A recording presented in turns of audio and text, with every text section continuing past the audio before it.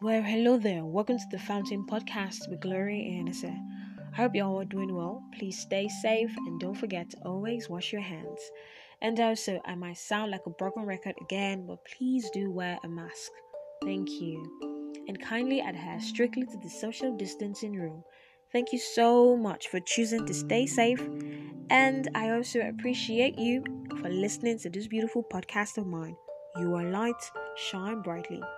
Okay, so we stopped at page 21, or we are at page 21, on the book Hope Move My Cheese by Dr. Spencer Johnson on the amazing way to deal with change in your work and in your life.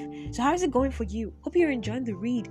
Alright, let's continue from where we stopped. Ho has found new cheese, but then, it's not like he expected. So, are you ready? Let's hop in.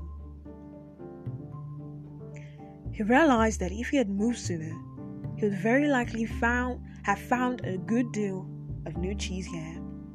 Ho decided to go back and see if Hem was ready to join him. As he retraced his steps, he stopped and wrote on the wall. In the voice of Master Hem, "The quicker you let go of old cheese, the sooner you find new cheese." He wrote on the wall. "The quicker you let go of old cheese, the sooner you find new cheese." After a while, Ho made his way back to Cheese Station C and found Hem. He offered Hem bits of new cheese, but was turned down. Hem appreciated his friend's gesture, but said, "I don't think I would like new cheese. It's not what I'm used to. I want my old cheese back, and I am not going to change until I get what I want." Ho just shook his head in disappointment and reluctantly went back out on his own. As he returned to the farthest point he had reached in the maze, he misses his friends, but realized he liked what he was discovering. Even before he found what he hoped would be a great supply of new cheese, if ever, he knew that what made him happy wasn't just having cheese.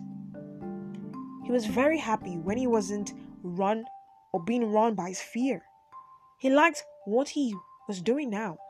Knowing this, Ho didn't feel as weak as he did when he stayed in Cheese Station C with no cheese.